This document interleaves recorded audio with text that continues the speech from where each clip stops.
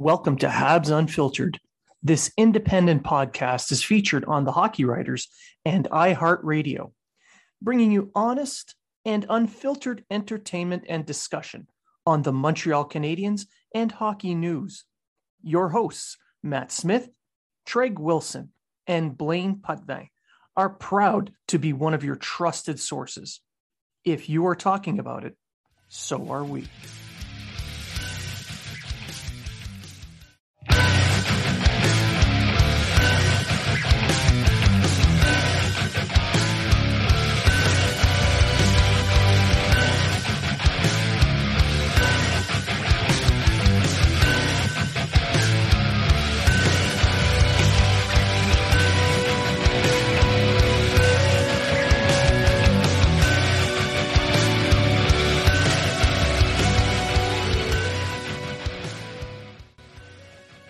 Welcome to Habs Unfiltered, presented by Manscaped.ca. Habs Unfiltered is featured on the Hockey Writers and iHeartRadio. This podcast brings you honest and in-depth hockey discussion and entertainment. Our hosts, Matt Smith, Treg Wilson, and Blaine Putvin, are proud to be one of your trusted sources for Habs and hockey news. If you are talking about it, so are we.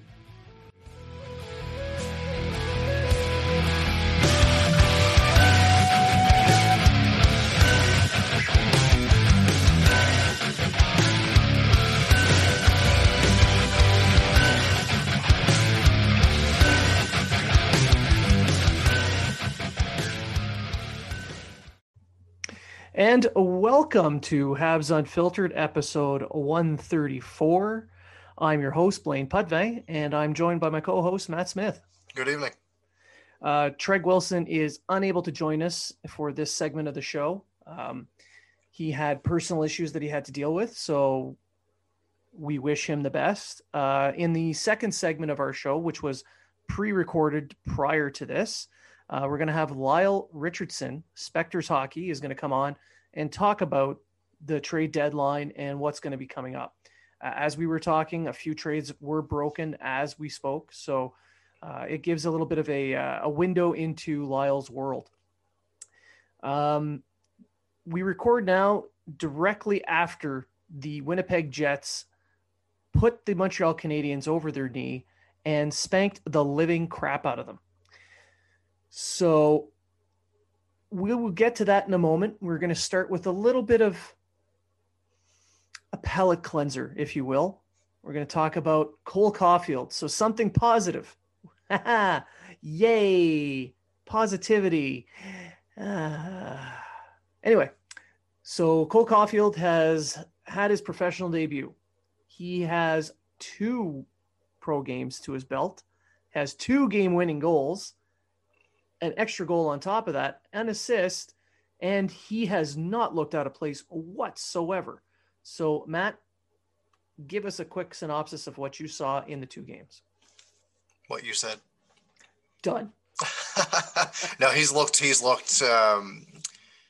like he did in college when he was playing there, and he was all over the ice, and he's finding the openings just like he was at every other level. And it's crazy to think that, you know, the teams get the scouting report on this guy, and he still just finds the open ice. His debut was fantastic. He just won the Hobey Baker Award prior to the game. Watched that apparently in Joel Bouchard's office. That was a pretty nice gesture of the coach to let him do that. And as I said, like his shot, his shot, his speed, his drive on the puck. And he's all over the ice, and he's making his line mates better. And I believe that putting him with a veteran guy like Jordan Weal was a very good move. And adding Veilleux to that line, who's someone that I could see possibly being one of the next guys to go from an AHL contract to an NHL contract, I think it was a very good move by the coach. Overall, though, happy to see him. Happy to see that he's succeeding. And a big shout out to Michael Pezzetta today for sticking up for Caulfield after Rich Clune, who's the captain of the Marlies, veteran guy, took a little bit of liberty, went out of his way to hit Caulfield away from the play as he was trying to get onto the bench. It was a bitch move. We all know it was, and obviously the coach or the bench obviously saw it. Pezzetta's one of those guys that you're not gonna screw with his teammates, and he took care of him pretty quickly. Yeah, see, and this is the thing. The AHL is a few years behind of the NHL when it comes to the goon factor. The AHL is still filled with a ton of tough guys, some heavyweights. Now, Clune would fall into, I guess, the middleweight category, but he's still one tough customer, especially in the AHL. And you're going to have a lot of players in the AHL who want to make a name for themselves on taking out, the top prospect from the other team. They want to be seen by their own franchise as someone who's willing to play those hard-nosed style games. So it's important to have guys like Pezzetta. I know Baddock's in the roster, and some people have actually responded to me on Twitter saying that despite me praising Pezzetta for standing up for his teammates, Baddock is better. Well, sure, I guess Baddock is better, but Baddock wasn't dressed, and you still need those guys. He's on the taxi squad right now. That's right. He's up on the taxi squad, so he's not playing with Laval. So you need guys like Pezzetta to step up. Isn't it nice to have more than one? So yeah. Pezzetta not only did he have a fight, he put up some points too. Yeah. Yeah, it's nice. It's nice to have a skill-based team, but then still have these kind of guys you can rely on. Exactly. Right. So. All right. So, yeah. So with Caulfield, I wouldn't want to rush him too much. The kids, he looks good. He doesn't look out of place, but I wouldn't want to push it too fast. I mean, he's going to have a gap. I wouldn't either. I don't want another situation. And like, this isn't a knock on Primo at all, but the year that he made his debut, it was very much a diversion of how bad the team was playing. And it was like, hey, look at this shiny new thing that we have here. And Primo played well in the games that he played. I don't want to see that happen with Caulfield. I want the team to get back to some winning ways, or at least build their confidence up again, get healthy before we see Caulfield at all in the NHL. Well, they've got a gap of about 6 days between today's game against Toronto and the game against Toronto in the week. I think it's Friday of this week coming. Okay. So I would not be surprised if Caulfield is called up to the taxi squad to practice with the big club. Dressing for a game, I would be surprised. Despite all the angry tweets that we saw tonight after the Habs game, demanding someone who can score goals. Yep. Rushing this kid would be the biggest mistake they can make. Yeah. Well, we saw Armia was skating today. I can see him being back in the lineup. Maybe not Monday, but by the end of the week, I can see him being back in the lineup. Yeah. Yeah, I can see that. So, yay, Caulfield. Welcome to pro hockey. Can't wait to see you actually in the NHL when you're good and ready and lighten it up, but it's not going to be this week. So moving on to the shit sandwich that is the Winnipeg Jets series that the Canadians just finished playing.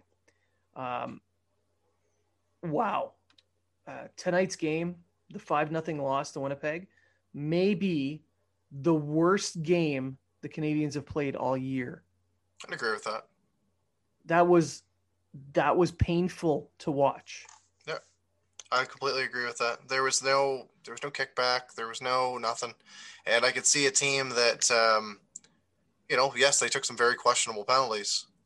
There was a very questionable challenge, but there was no real bounce back.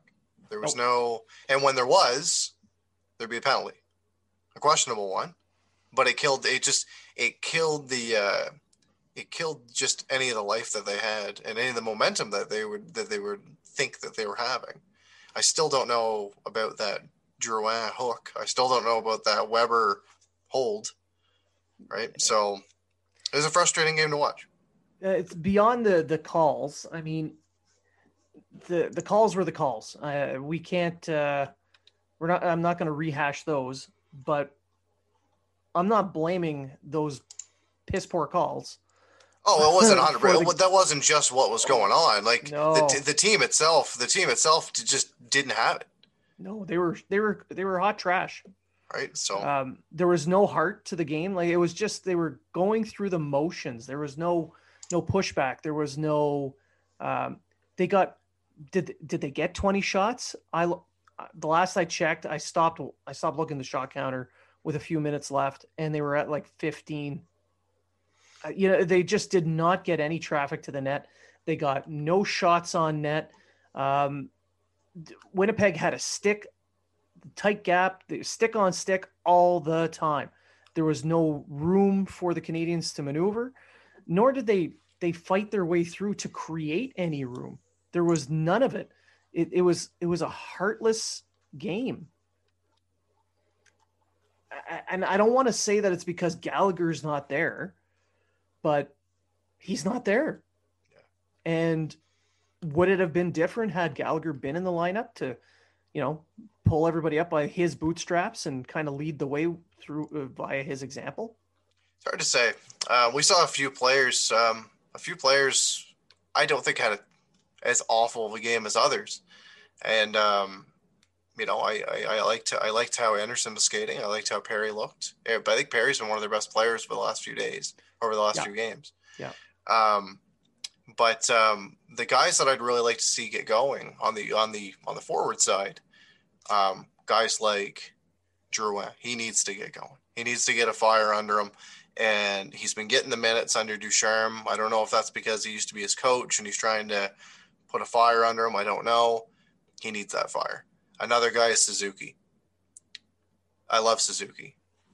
However, at this point in the season, Kotkaniemi, I'd move him back to center and put Suzuki on the wing, and they can swap positions. He's a right-handed shot. He's got a good underrated shot.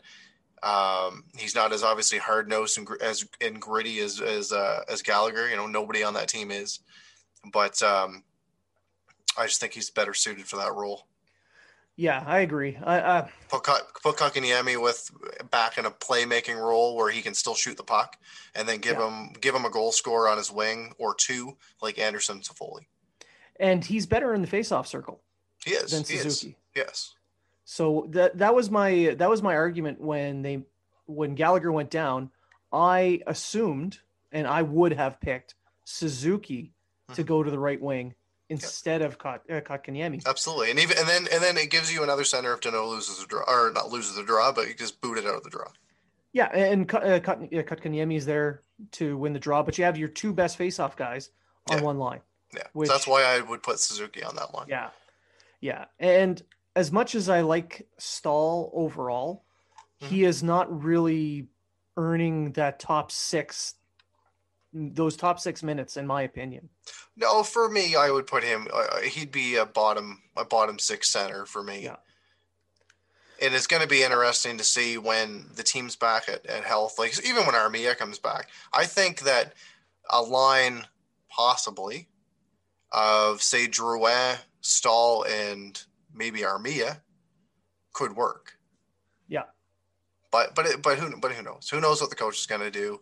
The biggest problem for me right now isn't the forwards; it's the defense.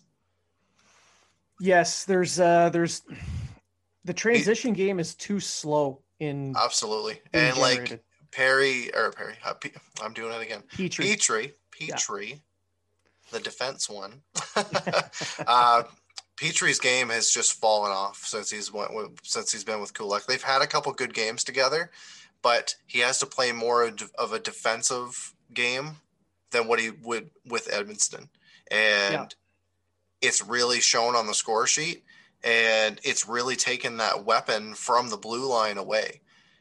Because before it was like, we really need to guard this guy because we know the shot's coming, we know this, and teams are looking for it. Now it's like, well, that guy's got to play defense. He ain't gonna do shit. I think he's got 3 or 4 points since he's been with Kulak. Going into it before the Sherrod injury, he was like top 3 in scoring. I think now, for defensemen, now I think he's 9th or 10th. So for me, in that, this is a comfort level thing. He got on a roll. He knew that with Edmundston, he would be able to rush up the ice and not worry about the defensive side. So he can push a little bit more than he normally had. With Kulak, he's not sure what end is which end, because Kulak does this, it plays the same, a similar style. They both push the play up ice and then they have to rush back to cover on D. So if you're not sure if you can push that little bit extra or not, it throws it off. I mean, I know that they have good numbers, advanced stats wise in the past, but he was in a zone. He was in a comfort zone with Edmonton. I would put him back there. Kulak would be a good 100%. fit with Weber at this point. Yeah. I know a lot of people have said put Mete on that line. Right now, I would keep Mete out of the lineup. Well, I'm not Leskinen didn't do much tonight, but he looked okay. In his first game. Right, he didn't woo me at all or anything that, but he didn't do anything overtly terrible. I give him another game, but don't be surprised if playing against the Leafs on Monday, if they go back to Mete with being a more speedy player, even though he's just going to skate the puck around. And around and around. And around and around and around. So maybe he'll make Marner or somebody throw up or something for motion sickness, but that's about it. That'd be hilarious. That would be. So I'm going to do a very rare thing. I'm going to award the Montreal Canadiens the coveted enduring clusterfuck COVID-19 patch. This was my patch when we did the op laser. To you, for this game, the enduring clusterfuck. Hopefully, the last time it's presented. I sure hope so. Oh my God. All right. So we'll move on from that to something a little bit more fun.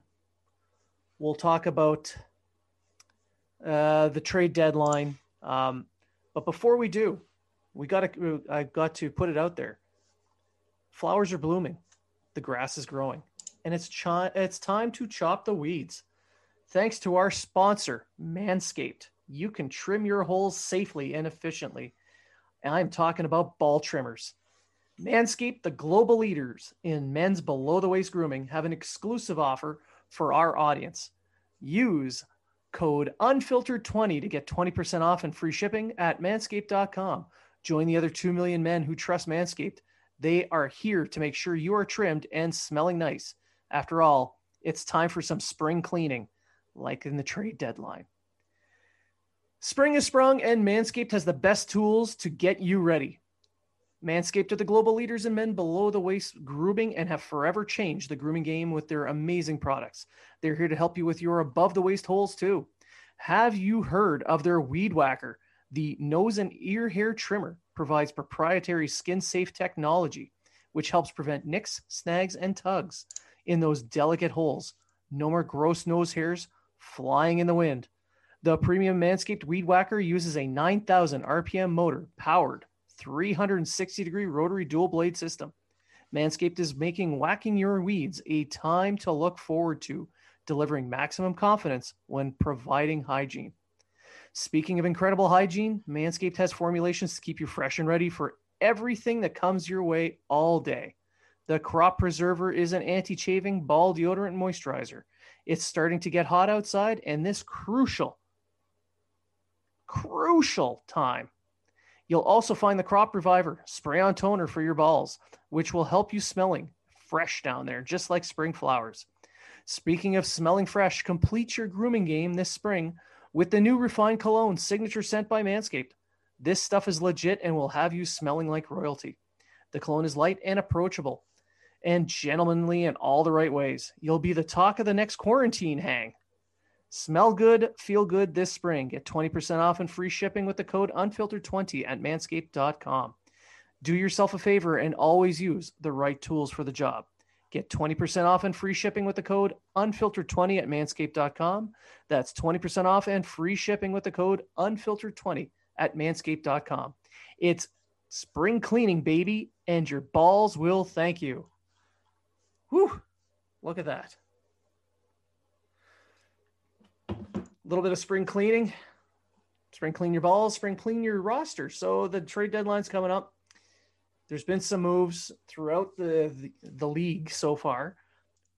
what do you think is going to happen with the Canadiens? Very hard to say. I think we know what they need. Don't know what they're going to actually go do. I think they're really banking on. I think we're going to know more a little bit about Gallagher's injury, if he needs to have surgery or not. I think that's going to weigh in on a lot of the decision. Because if he's going to have surgery and he's going to be out for the rest of the season and probably the playoffs, then a move will be made. I believe that they're more likely looking for a defenseman. Top four would be obviously ideal, but even a guy just to fill a role on either side. They need the help. Hard to say who's going to be.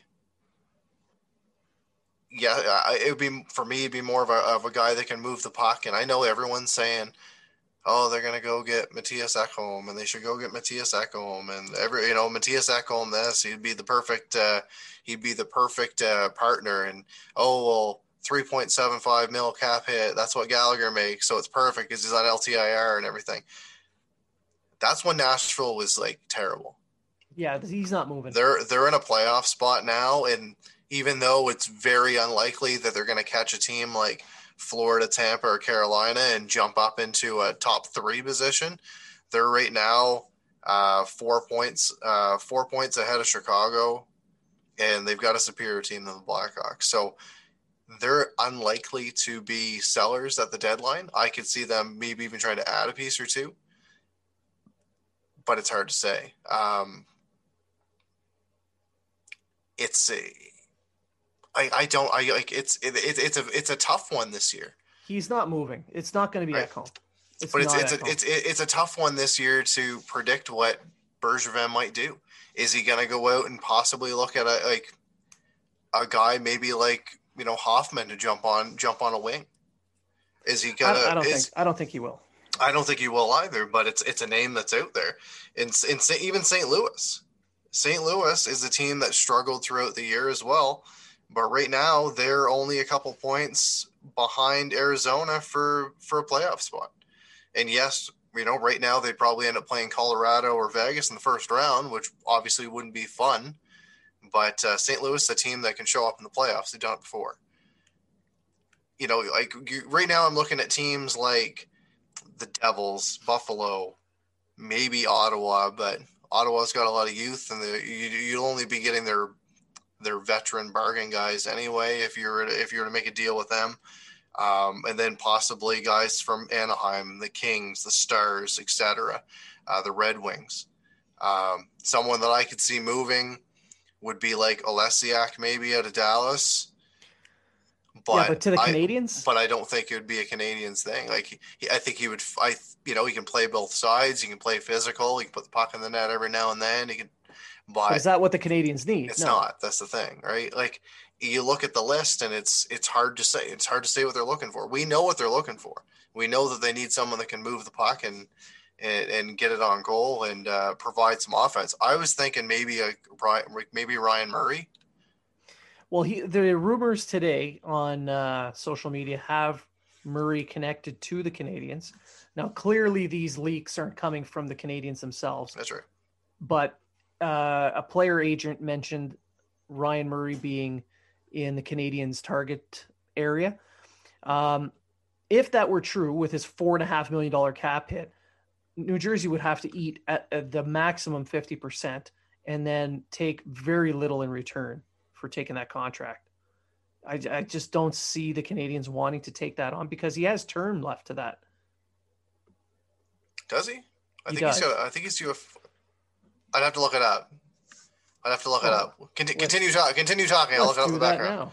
Yeah, you look that up in the background. Okay. But even if he doesn't have any term, he's not really what they're looking for. He's not. But like the same thing. We've brought up Vince Dunn a lot, and Vince Dunn is if he's a guy that's better suited to stay on a team that's possibly going to try to make a push for the playoffs.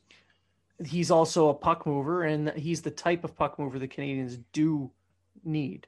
But that would be more of a hockey deal than a trade deadline deal. Well, yes and no. St. Louis is known for trading players who are on expiring contracts, even though Dunn is a restricted free agent. So Ryan Murray's UFA making 4.6. Oh yeah, it's still way too much. Yeah. And they're not getting a first round pick out of this deal for Ryan Murray. Maybe they can try to pump some life into Sammy Vatanen or something. He's only making $2 million. Yeah. At best, New Jersey's probably going to get a second round pick out of any deal for a defenseman. Yeah. I know that the NHL draft this year is said to be weaker, but even though it is, even if it is, giving up a first round pick in a weaker draft means more. If you have a weak draft, that doesn't mean that everything after the top three are garbage. It just means there's not as much depth to that draft. So giving up a first round pick means less of a chance of getting a player out of this draft year. So it would be harder to give up that first round pick in that kind of year. Yeah. Another especially guy with all the problems with scouting this year. Another guy that I'm thinking that they might look into, but it's another more defense first guy, cheap contract. And he's for a team that's, New Jersey, they're really not the best team. Kulikov is actually, he's fared okay. He's fared well with the team. I'm not gonna say it's not a buyer's market right now, but it's so weird with COVID and quarantines and yeah. I would love to see Montreal go after some players off Calgary.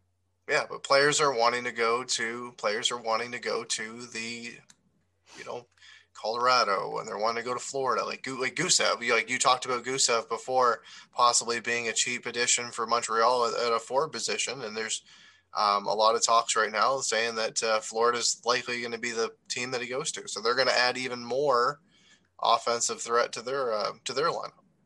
Yeah, I mean, who doesn't want to go to Florida? It's almost, spring breaks around the corner and party time. Woo! And it's like virtually no tax.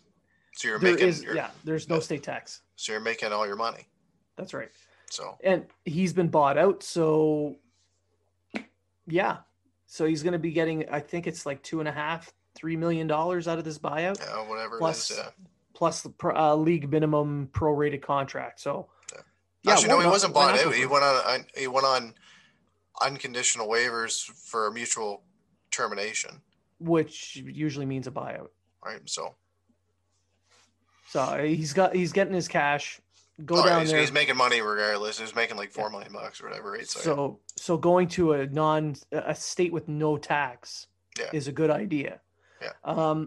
Yeah. So I don't know. I do expect a defenseman to be the target. I do expect Bergevin to make a move, especially after watching that debacle this week. I mean, the game against Toronto, they were just missing that extra step, that little bit extra on the blue line. And then the first game against Winnipeg, it kind of bled into that game a little bit, but they were missing a little bit of heart, especially after losing Gallagher. And then the game tonight, no heart, no extra step in the transition. They're going to have to sort that part out, the second effort, that battle rhythm that they have. But on the blue line, they'll have to fix that. And I think a shakeup where you bring in somebody, maybe even you move somebody out, that might be enough to wake these guys up a little bit to get them going, because they've got a nice little lead over Calgary and Vancouver for that last playoff spot, but how much longer is that going to hold out? And that's right. And you don't want to coast into the playoffs. No, you want to be able to get into the playoffs playing well. Right now they're not there. So, all right. Any final thoughts? I'm really hoping for a much better effort on Monday. That's all I can say. Because if not, it's like some people are, the players always get targeted, but a lot of people right now are going after Ducharme and they want his head, and they're saying things like, we're lucky that it's just the interim tag's still on him and all that kind of stuff. It's hard to say what's going to happen if the Canadians falter heavily going into the playoffs, or they don't perform as well as what we expect them to do or expected them to do in the playoffs. Bergevin made it pretty clear that that's his guy and that's who he wants. Yes, the interim tag's still on, but it looks like he's got a pretty long leash right now.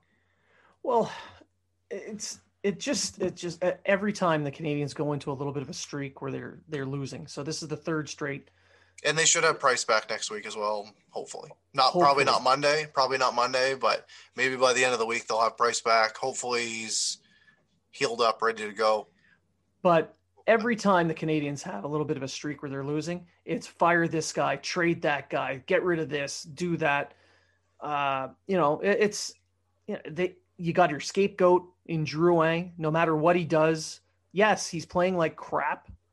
He's not playing up to the level he can play at. Yeah. But even when he has his good games, though, they still crap on him. Credit is good games, right? But there's teams, there's players that are on this team that I would be happy if they were able to move. Guys like Mete, guys like Byron, etc. But you know what? Byron has good games every now and then, and I'm not going to shit on him for it. No. Right? They're few and far between, but it is what it is. Right? I'm a huge Weber fan. I was a fan of his when he was in Nashville. I'm not gonna always defend him though. It's, he's had his ups and downs this year. And he needs his minutes managed. And the best way of doing that is finding him a partner who is very mobile and can complement his style of play. Which is something they've been looking for since he got on the team. Unfortunately, yes.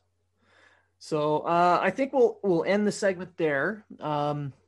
When we come back, we're going to be joined by Lyle Richardson, who's going to talk about the upcoming trade deadline. So sit back, relax, and when we come back from the break, Lyle Richardson, Specters Hockey, will be joining. Are you in the market for quality sticks and equipment you can afford? There is a no-frills, no-nonsense company that wants to provide that to you. No Name Hockey. No Name Hockey is a small Canadian company started by former pro player Jason Goulet. When he retired, he searched for sticks that felt like when he was a pro, but could never find the right one or one that was reasonably priced.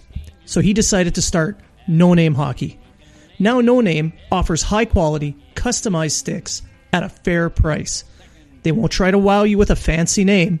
They will focus on providing you a pro stock quality stick that you can afford.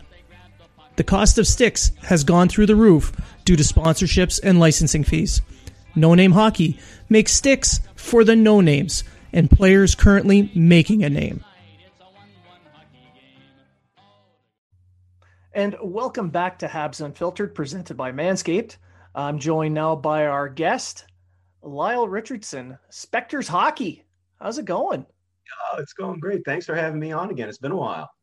Yeah, well, you're now the record holder for the most appearances on Habs Unfiltered. Oh, wow. So I believe that counts as charity.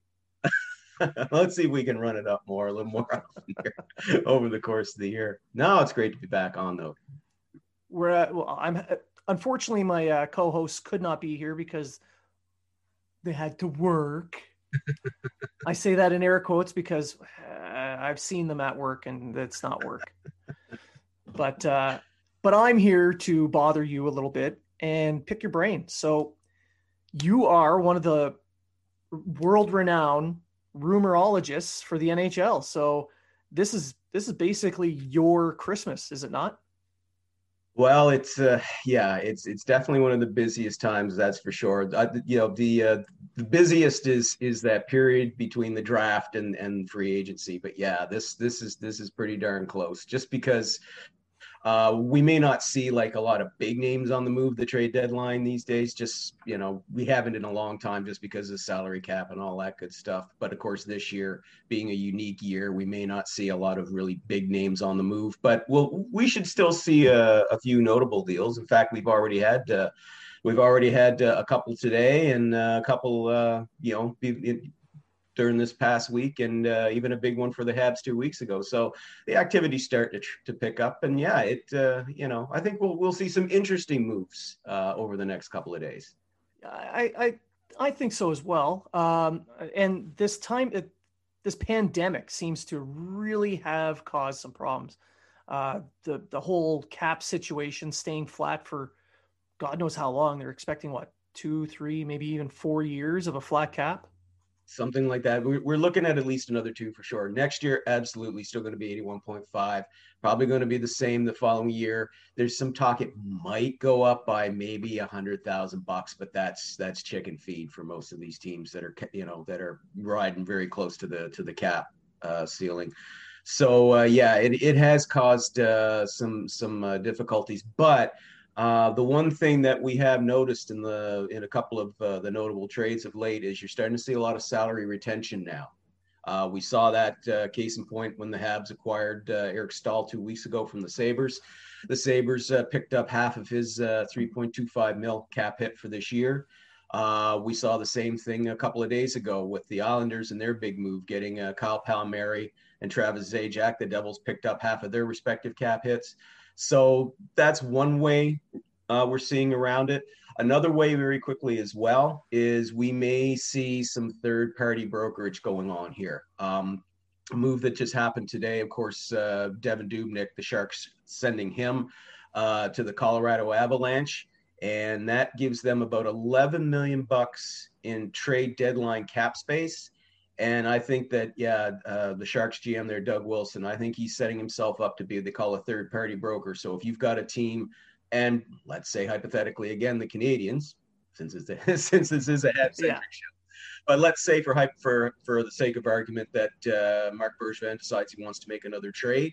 He's up against the cap right now, but with Brendan Gallagher on LTIR, he's got about $3 million and change, something like that, that he could make a move. But if he's looking at bringing in somebody who's a little more higher salaried, perhaps he can swing a deal with the Sharks, and maybe you get the infamous three-team move that sees a player go from Team A to Team B and then on to its ultimate destination of Team C. So that could be something to keep an eye on in the next couple of days. Chicago was also mentioned as a team willing to take on cap, and they did take some on when they made the Brett Connolly trade. Sending Carlson and Wallmark over to Florida. Seems the big get there for them was Borgstrom, who had refused to report to Florida. Yeah, and Borgstrom, that could be a case of a young player who just needs a fresh start somewhere else. They were very, very high on him. He was former first round pick in 2016. He was expected to, the projection was he could eventually be perhaps a second line center. He sort of had that potential. Struggled last season, didn't really seem to fit in too well under Joel Quenneville. So he'll get a fresh start in Chicago. Stan Bowman, their GM there, he certainly was very keen on getting him. So yeah, I mean those are the type of deals that we're going to see now. General managers, let's give them their credit where it's due. They're learning to be creative here. They're not letting the salary cap limitations affect them. Teams that have the cap space to burn, listen, we'll take on your bad contract. And in the case of Brett Connolly, it's not really a bad contract. I mean, he's got a couple more years left on it, $3.25 million. Again, that's another example perhaps of a player who might regain his form playing on a different team. But for the Panthers, it was certainly, something that was going to at least create some difficulty for them this year. And going forward, they really didn't see much of a future for him in their lineup. So, why not ship him off to Chicago? The Blackhawks will happily eat that contract to get themselves a promising kid like Borgstrom. So, and for the Panthers, it worked out well for them because they used that cap space to get themselves Brandon Montour today from the Buffalo Sabres. So, yeah, as I said, you see the wheeling and dealings going on, and that actually kind of bodes well, I think, for the trade deadline. There was a lot of concern among a number of pundits, especially those who have like 8 hours to kill on television, like TSN and Sportsnet. They're probably thrilled right now to see this kind of activity going on because that means, we could see some more creative moves on deadline day. I really don't envy their position being on TV trying to fill 8 hours of airtime. Like you can only have a paper airplane war for so long before people just start to tune out. Well, and this is the problem. I mean, the trade deadline, just to kind of, since we're talking trade deadline, it's not really going off topic, I guess. But, deadline day just became this huge thing on the TV calendar, and especially here in Canada. I mean, I'm so old, I can remember when trade deadline was just a couple of hours of mention on TSN, and that was it. And then it became 4 hours. It sort of like became an afternoon thing. It came on at noon Eastern time and ran for the 4 hours. When I first started covering the trade deadline on my website many, many years ago, before I even started getting any freelance work. I mean, that's basically the way it went, I mean, yeah, it started at noon, went, Eastern, and until when an hour past, 3 p.m. And then that was it. There were your deals, and that was it, done. But then we started seeing some big moves happen, like sort of in the mornings. Didn't happen very often, but you start to see some notable players getting moved in the morning. I think like Keith Tkachuk, I think, was a notable one back in 2007, if memory serves. And after that, it just became, right, we're going to start first crack a sparrow fart. Yeah, we're going to be online for 10 hours. And that's a hell of a lot of time to kill when there's nothing going on. I mean, they go back and they review all, notice they always start off by looking at all the players who are potentially on their trade board. Then they look at them again. Then they review the deals that have happened. And then it's time for the silly stunts and bringing the llamas into the parking lot and all that nonsense, until finally 2 hours before the deadline. That's when the moves start happening, and the relief on their faces is palpable when the deals start coming down. Finally, we can put the goofy shit aside and we can start being serious kind of sports journalists again. So yeah, I think they're really, really, really were nervous that they'd be sitting there for hours and hours on Monday with nothing to report. And I think now, as long as there's still some notable names still there, as long as the Taylor Hall's still there, Mike Hoffman, Nick Foligno, guys like that, Josh Manson, as long as those names are still there in the mill, come Monday, at least there's a possibility of some more significant deals. So that'll help them, at least have something to talk about on Monday morning. Yeah, I expect those bigger names, the GMs are going to hold on to those assets, trying to maximize the return. Clearly, when you mentioned Lou Lamoriello scoring Palmieri and Zajac, it cost them a first-round pick. Yeah, but they had to buy that first-round pick by eating all that cap. So there's these trade-offs. So I can completely see the GMs trying to hold off to maximize those deals. And we're seeing it happen just today, all the Montour, as you mentioned, Nemeth last night went to Colorado to bolster their blue line. So Colorado's putting it together. They needed some goaltending. They needed some defense. They also needed some scoring depth. So they're still players in this trade deadline. Yeah, I would say that Sakic addressed his two main needs in the last 2 days. Getting Dubnyk was the big one. They needed to shore up that goaltending depth, and let's give Sakic his props, man. I mean, this guy is as cool a customer as a GM as he was during a player when the pressure was on. I mean, the last 3 weeks, I mean, he's just been hearing it from Avs fans. When's he getting a backup? We need a better backup. When's he getting back? He needs to move now. And it's like, well, no, there's time. Ride it out. We'll get there. He saw what happened during the playoffs last year when they had to ride a third stringer, he doesn't want to repeat that again. He wasn't going to sit on his hands. He was going to wait until the right deal could be made, and he made it. And I think Dubnyk's a good pickup. I mean, he hasn't won many games this season with the Sharks, but I mean, the Sharks for the first half of this season, they were terrible. They really were. It's only been in the last 6 weeks they've really turned things around and they're starting to make a run for a playoff spot. But Dubnyk, I think, on a better team, a deeper club, because let's be honest, that Avs defense is a hell of a lot better than the one in San Jose.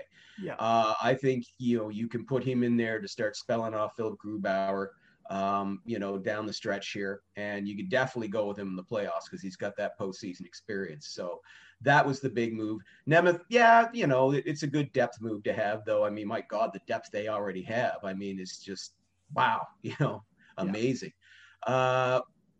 They could bring in another scorer, but honestly, I think if there's not a deal to be had, I think Sakic could stand pat and be comfortable with the moves that he's made. Yeah, I can, like I said, I can see him going for a little bit more depth on up front, but he, like you mentioned, maybe if you could get a Ryan Reeves type of guy, I think that would be the type of guy they would need, because we all know it gets really physical in the playoffs. And that's the one thing, if you notice the games that they've had, if you've seen any of the games between the Avs and the Golden Knights this year, the one advantage that the Golden Knights have is that, they have physical guys. They've got a Ryan Reeves, they've got physical players, and those are the kind of guys who, they can start to really make a difference over the course of the playoffs. So I could see them maybe doing that, maybe getting a guy with some muscle. If he can score, great. But I really think somebody who's gonna lay some big hits, who's not gonna take any crap, be willing to drop the gloves if he need to. Yeah, I could definitely see him going after somebody like that. Yeah, you mentioned Vegas. It's going to be kind of weird to watch a deadline come and go and Vegas not make a move, because they've been such a busy team when it comes to wheeling and dealing, be it the offseason or even at the deadline. They're so hard against the cap. You can't. I don't see how they can pull something off.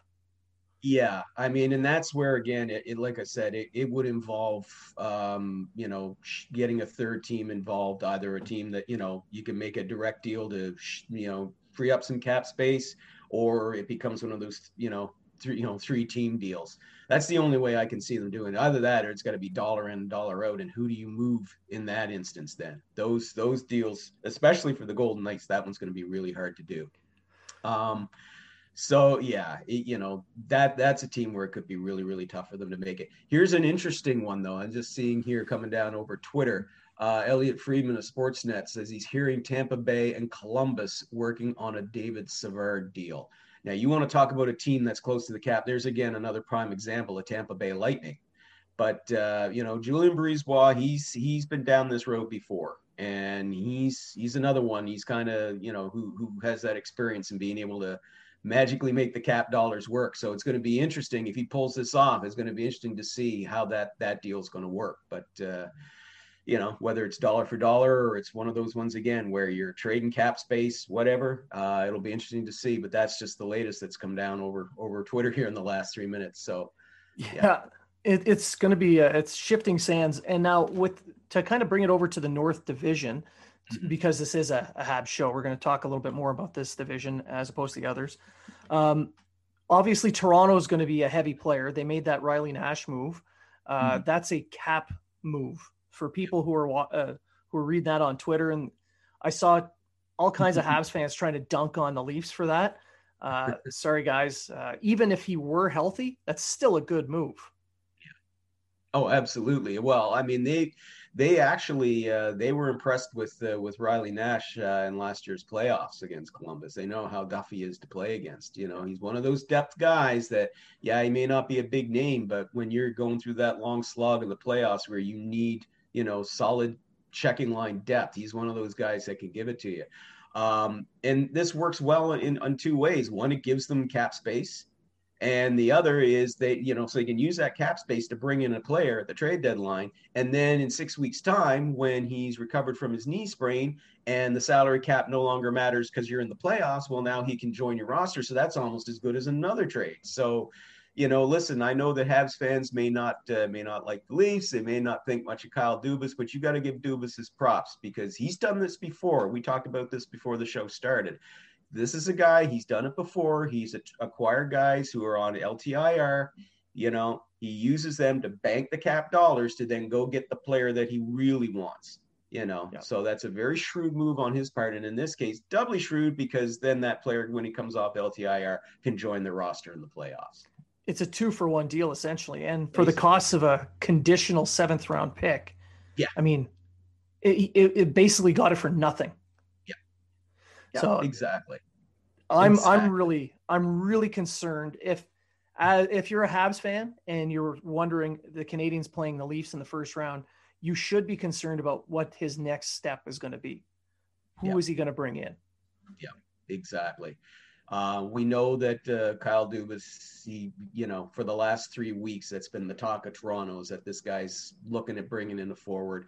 There's been some talk of late that he might move off of that and maybe either look at getting a goaltender or maybe look at bringing in another defenseman.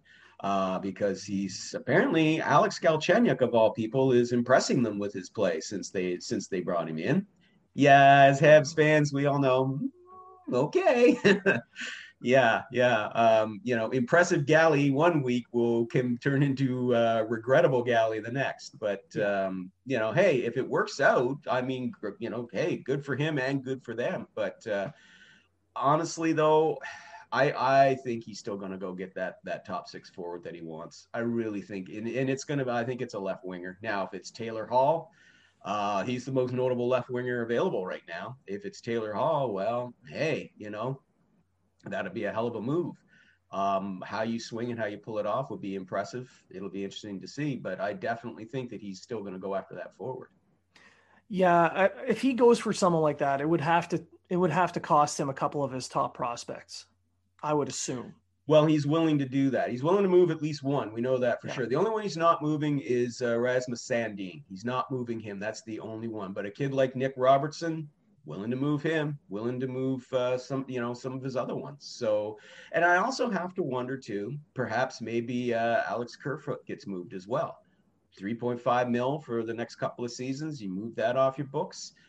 He's still a good player right now who just seems to be having difficulty finding his niche, if you will, with the Leafs, but maybe going to maybe either a rebuilding team or just a different team altogether. Maybe he finds that more comfortable role, but at least he's a serviceable player, and he's not nothing. So, if you could even move him as part of it, that could be a possibility as well at the deadline.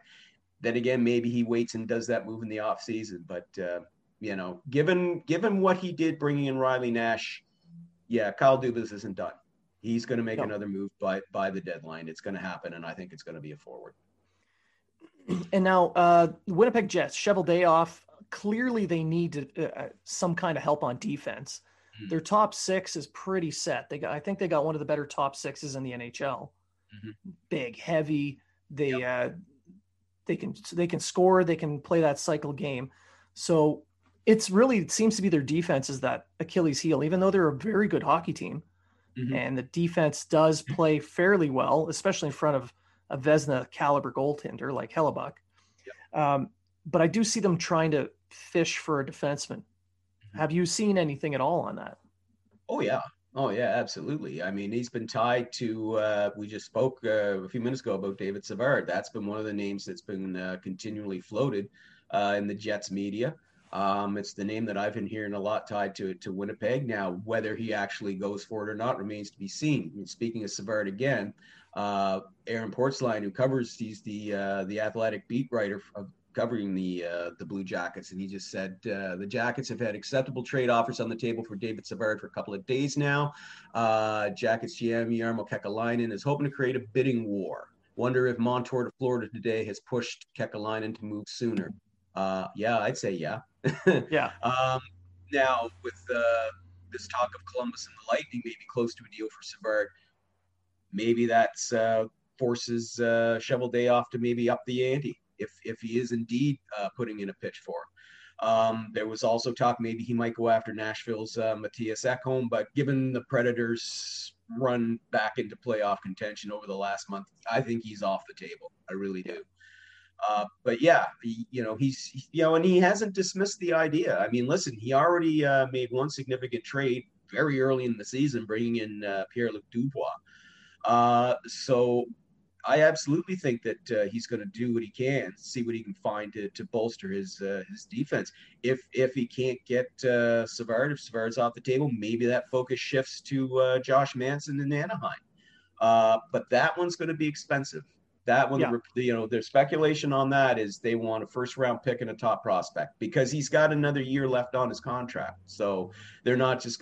This isn't a guy you're going to get for a second-round pick. It's just not going to happen. It's going to cost you. But that could be the type of player, though, perhaps he goes after, or maybe he looks at somebody else that's not even on the trade board for all we know. So I do think he'll make another move. He'll go for a defenseman. And with the draft being considered to be less deep than in previous years, mm-hmm. I could see higher draft picks being more of a commodity. Those first round picks, those second round picks being bandied about a little bit easier. for instance, a team like Edmonton, I see them being willing to give up a first round pick now that they're close, but they need someone to eat some cap from them to make anything happen. Yeah, but the problem with that, though, Blaine, the problem with that is they don't have any picks in the second, third, and fifth rounds of this year's draft. And if you're going to give up that first, it's going to have to be for more than a rental. It's going to have to be for a good player that you're going to have at least beyond this season for at least another year, preferably longer. Otherwise, it's not even worth it. And in fact, Kenny Holland yesterday, the GM of the Oilers, said he is not trading a first-round pick for a rental. He said he would listen if it's a good player with term on his contract. So I won't fully rule that out, but given the limited picks that he has in this year's draft, it'll have to be a significant player for him to part with that one. Yeah, in my opinion, that's a move that he would make only for someone that'll fit their longer term needs, like you mentioned. And that first is there as to grease the wheels, so to speak, to have the other team eat some of that cap. Yeah. And the other thing too, with these first round picks, if you're a contender, where you are in the standings, I think will determine how willing you are to part with your first. The reason why the Islanders were willing to part with that first for Palmieri, look where they are in the standings. They're jockeying for first overall, in the standings. That pick is definitely going to be, in the lower third. And the Islanders are a legitimate Stanley Cup contender this year. They are legit. So that pick could end up being, 26 to 31st when it's all said and done. So in that instance, for the type of player that you got, you're willing to make that move. Whereas if you're say the Montreal Canadiens, where you are, and you could end up perhaps in the overall standing, maybe finishing 15th or 16th or 14th, 13th, or you know what I mean? You're going to be less inclined to give up that pick. It's like Toronto.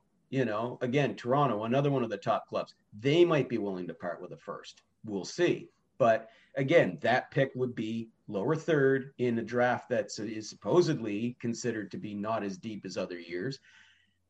I always hate when I hear that sort of thing because, we don't know. I've heard that, this isn't a good draft year 5 years later. God, look at the great players that came out of that draft. Look how deep the draft is this year. Good Lord, 5 years later. Geez, not very many players came out of that draft. But anyway, where you are in the standings obviously is going to depend on how willing you are to part with that first. Yeah, and now that we've gotten the playoff teams out of the way, except for the Canadiens, which we're saving for last, of course, Calgary is a team that I've been keeping an eye on all season. They're on the outside looking in. There's been rumbles that they're looking at shaking the roster up a little bit. I see it more of a summertime thing, but do you have anything that would say that they might make a move to try and make a push for the playoffs here? No. I honestly, there's some real issues on that roster, in that room. No, there's nothing there that I can see. Maybe Brad Treliving, their GM, surprises us and makes a big season-saving swap. I don't see it. I think he's a seller now. I think you're going to see guys like, I think Sam Bennett could end up getting his wish and getting that trade that his agent said that he would like to have. That could happen now because the playoffs that's a fading dream. And the only reason why he wanted to hang on to Bennett was because he turns into a beast when the playoffs begin.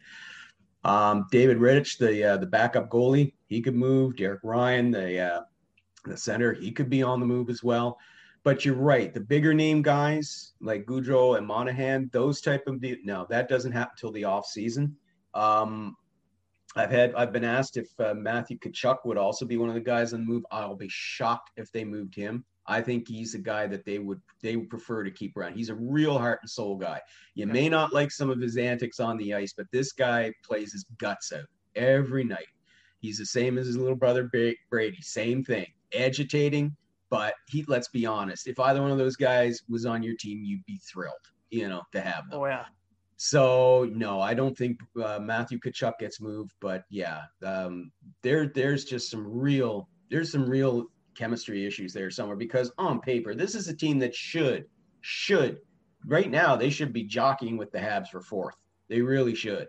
And they had their opportunity when Montreal was sidelined for a week because of the COVID-19 protocols, and they lost every game.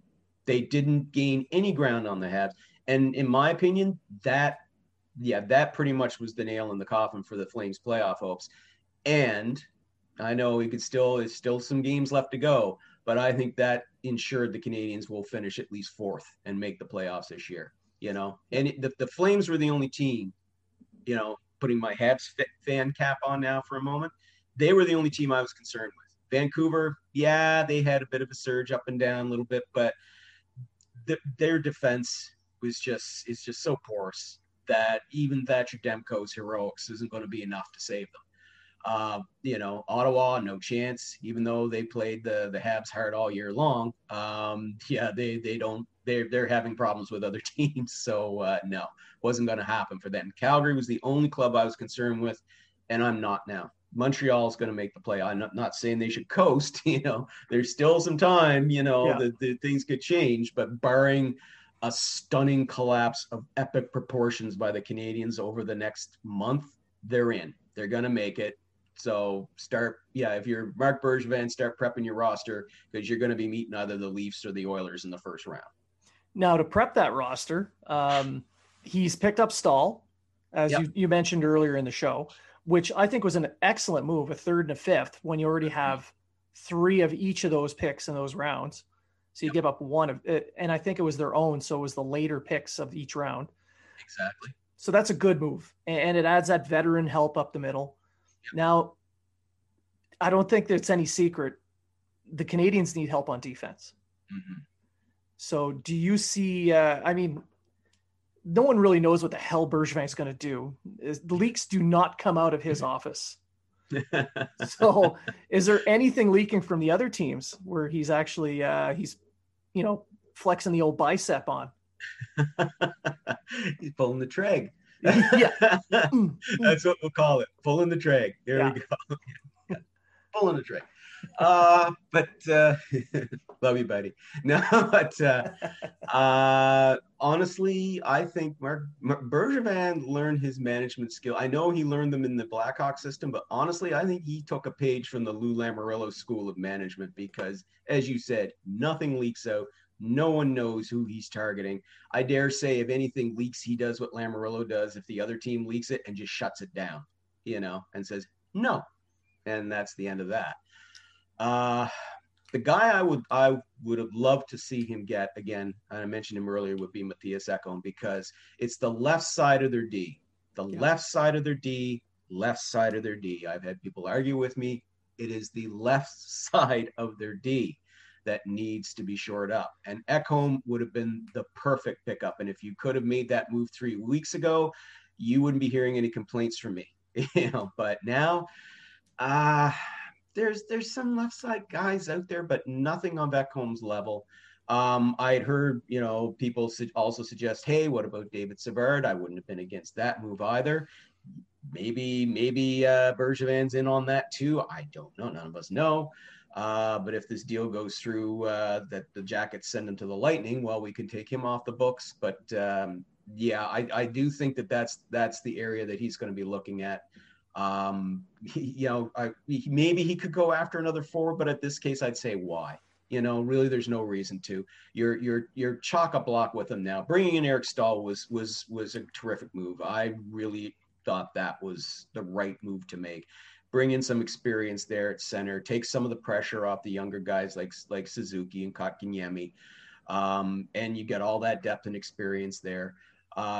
You've got Michael Frolik on your taxi squad as well. You can put him in there more often if you need to. For heaven's sake, Cole Caulfield now, of course, made his pro debut last night with Laval. I don't expect okay. to. I do. It was. Kid's good. He's a kid. Oh, the hell with it. That was a great debut by the kid. That kid can score from the parking lot. He's that damn good. But could we see him before the end of the season? Maybe. I think that's a card that gets played in the postseason. I think that's where you see a Cale Makar. You know what I mean? Because we saw that 2 years ago. Cale Makar came out of university, signed his pro, but he did not play for the Avs. He didn't make his debut until the playoffs, and he performed very well. Maybe we see that. It's just because, again, where the Habs are so tight on the cap space. And I know, Caulfield's contract isn't that big, but still trying to fit it in. If there's room, sure, why not? If the kid looks really good after 2 or 3 weeks in Laval, sure, bring him up for a week or so and see how he does. Otherwise, you could use him in the playoffs. But regardless, as I was saying, though, he's got enough depth up front now. I think you're going to have to go with the guys that you got there now, and there's plenty. But it's the blue line that's the concern. And that's, I think, the area that he's going to use that cap space. Now that Gallagher's on LTIR, I think he'll use that cap space to address that. So a name like Vince Dunn has been bandied about. That's a lefty. He's a puck mover. I don't know how expensive that would be, especially for the St. Louis Blues, who they're kind of in a battle for that playoff spot. But despite that, Army likes to trade off expiring contracts. Mm-hmm. He's done it in the past. Hoffman's in the rumor mill right now. I know Dunn has been bandied about again, as I mentioned. So maybe we see something along those lines. Maybe it could be. I wouldn't be disappointed if he managed to land Dunn, because unlike Hoffman, Dunn's a restricted free agent. With arbitration rights, obviously, this summer, but a restricted free agent.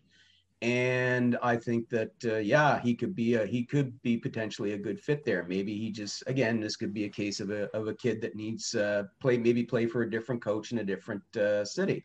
Craig Berube, good coach, but, he's a demanding coach. And, as we saw earlier in the season, if you're not playing up to snuff, he will bench your ass. And he will not be shy about voicing his displeasure. Berube's not in John Tortorella territory. No. Nobody's in John Tortorella territory. But he doesn't exactly suffer fools gladly either, for lack of a better phrase. So, maybe Dunn needs to be moved out of there. But we'll see. The Blues, that one's going to be an interesting one. Because I also heard today, they're willing to move out guys, but they're also in the Taylor Hall sweepstakes. Okay, that'll be interesting. All right, they're in the running for first overall pick, because whoever gets him usually gets the first overall. My God. Oh, Taylor Hall! Wow. Just as an aside, though, Taylor Hall has never been the same since that knee injury. No. He was. You look at the 33 games that he played.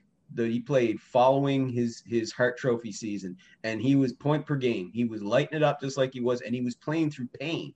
And then he had the knee surgery, and he just hasn't been the same. He's not driving the play. He's more of a periphery guy. He looks nothing like the guy who won the Hart Trophy 3 years ago, and I think it's tied to that knee injury. But anyway, it could be a confidence thing based on that. I mean, as someone who has suffered several massive knee injuries, I know his pain. There you go. Yeah. You would know firsthand, my friend. So it not everybody bounces back, and no knee injury is the same. I mean, no. Physiologically, everybody's different. We're all snowflakes. So, what could be easy for one guy to overcome could be a problem for another. So it depends on the style of game and the way you skate. So there could be a lot of different factors there, but it hasn't really hurt interest in him in the market. There are still lots of teams that'd be willing to take a chance on him playing. If you could bring him to say you could bring him to a team like Toronto, Montreal, a team that's deeper, a deeper club with more talent from to play around. Maybe that he could regain his offensive touch, and in the same time benefit the other players with him. But the problem is for the Sabres is he's not worth as much as he was a year ago.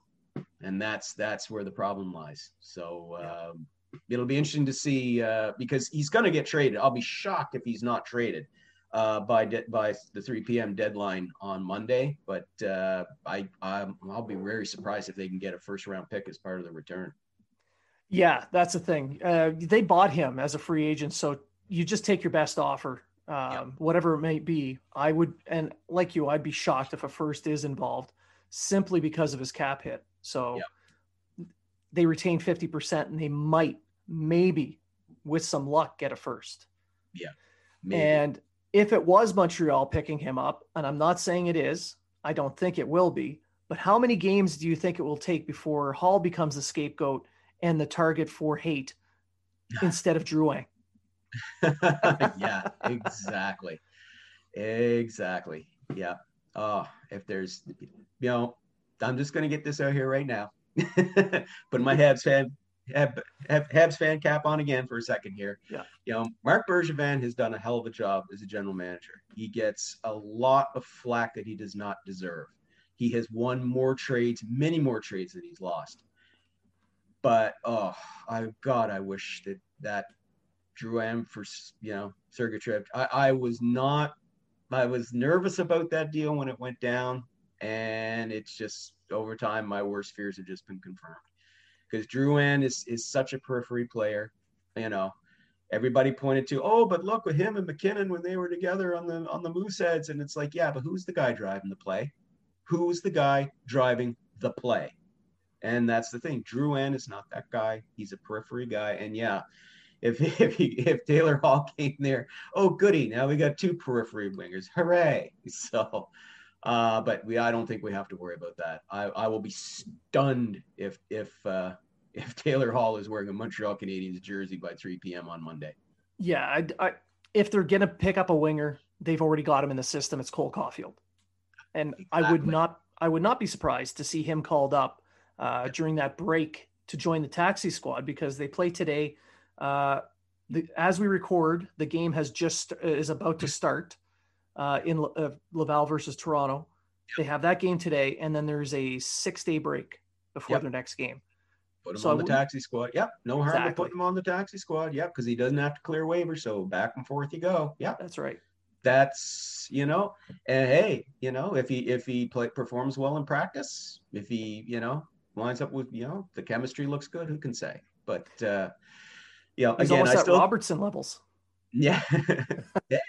But I still think that's still to see his debut. I think I still see that as a playoff thing. But again, you never know.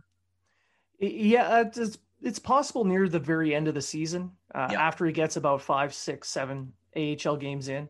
And that's what I would prefer to see, Blaine. I want to see him get a little more pro experience. Yeah, that was a terrific debut last night, but one AHL game does not mean instant NHLer. So, maybe he is capable of it. It wouldn't be the first time we've seen kids be able to make that jump, but still, let's give him a little more seasoning and let's see how he does.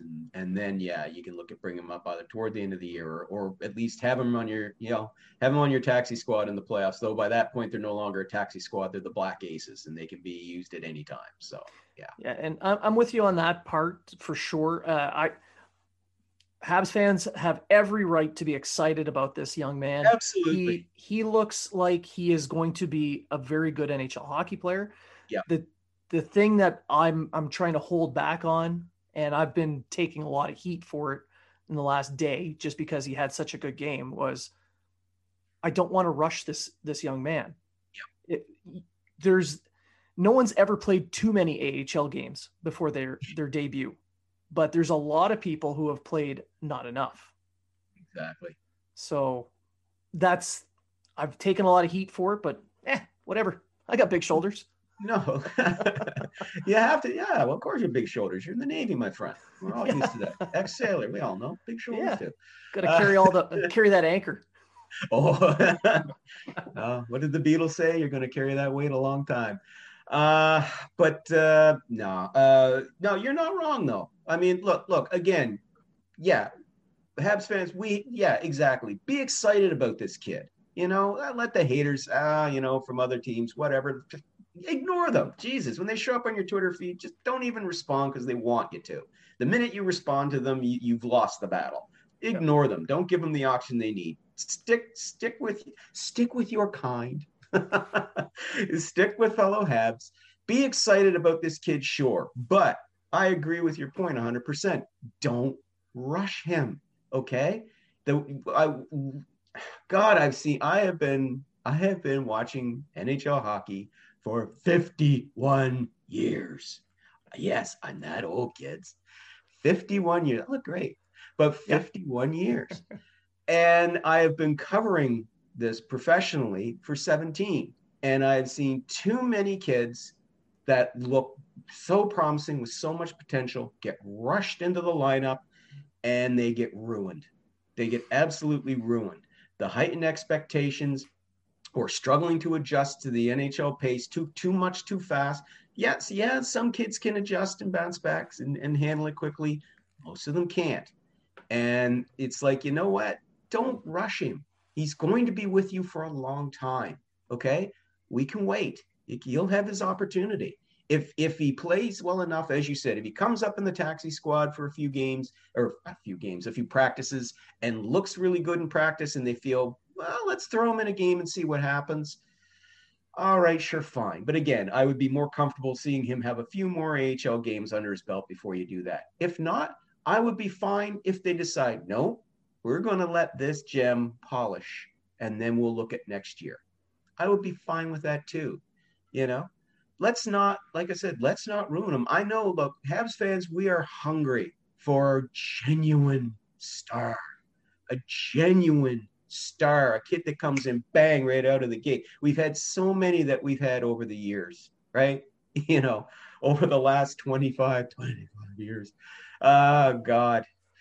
But we have for the last quarter century, we've seen so many of these kids come in that had so much promise, so much potential, and they either never played up to it or they were rushed and they were ruined, you know? With a kid like Caulfield, give him time. Give him time. What's the harm? Okay? What's the harm? Yep. Exactly. We got, besides, this is the deepest Habs team that we've had in years. Seriously, it is. You know, there's enough depth there that when the puck drops in the playoffs, you know, everything being equal, if everybody's healthy, that these guys, yeah, they have the horses there. I think they could win a couple of rounds. I don't see them winning the Stanley Cup, but they could win a couple of rounds, make us all feel good and make it feel like this team's heading in the right direction. Okay? You know, hey, don't get me wrong. They make the playoffs. You know, again, I'll put my Habs hat on and I'll be cheering for them the whole way. But, you know, if they can go win a couple of rounds here and give us some hope for the future going forward, I can take that. You know, it's been 27 years. We can wait a little longer, but don't rush the kids and ruin their development is what I'm saying. I'm with you 100% on that. And I think we've covered quite a bit of the deadline. We even touched on some of the Canadiens' development process. So why don't we give my listeners a little bit of a heads up where they can find you and some of your work?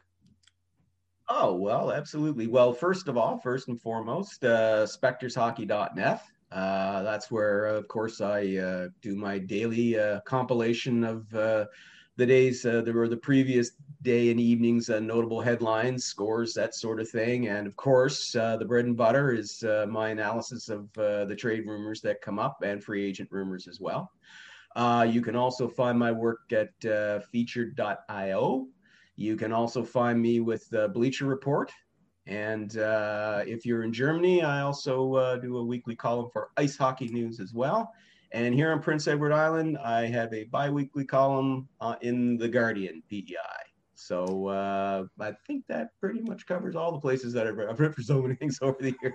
Those are the people that are currently employing me, and I'm so grateful for them. So yeah, that's where you can find me. Busy man in his retirement. Second career, my friend. Second career. Oh, yeah. But I'll tell you, it's busy, but I would rather be busy than not in this uncertain time. So yeah, definitely enjoying it. Well, I want to thank you for coming back on the show. You're always welcome to come back. We appreciate the old salts willing to spend some time with us. Always a pleasure. Always a pleasure. I'd be happy to come back again. You know, next time, maybe the other two guys will show up and show some respect. You know, yeah, respect your elders instead of making excuses. Well, I mean, Treg's probably busy lifting stuff, trying to look buff, and Matt's got a skincare regimen he's got to take care of. So those Air Force types. They're not here to defend themselves, so screw them. Oh, why not? Yeah. I'm sure we'll hear about it once they hear the show. No doubt. So again, thank you very much for coming on, Lyle. I appreciate that. My pleasure. Anytime. You're welcome back anytime.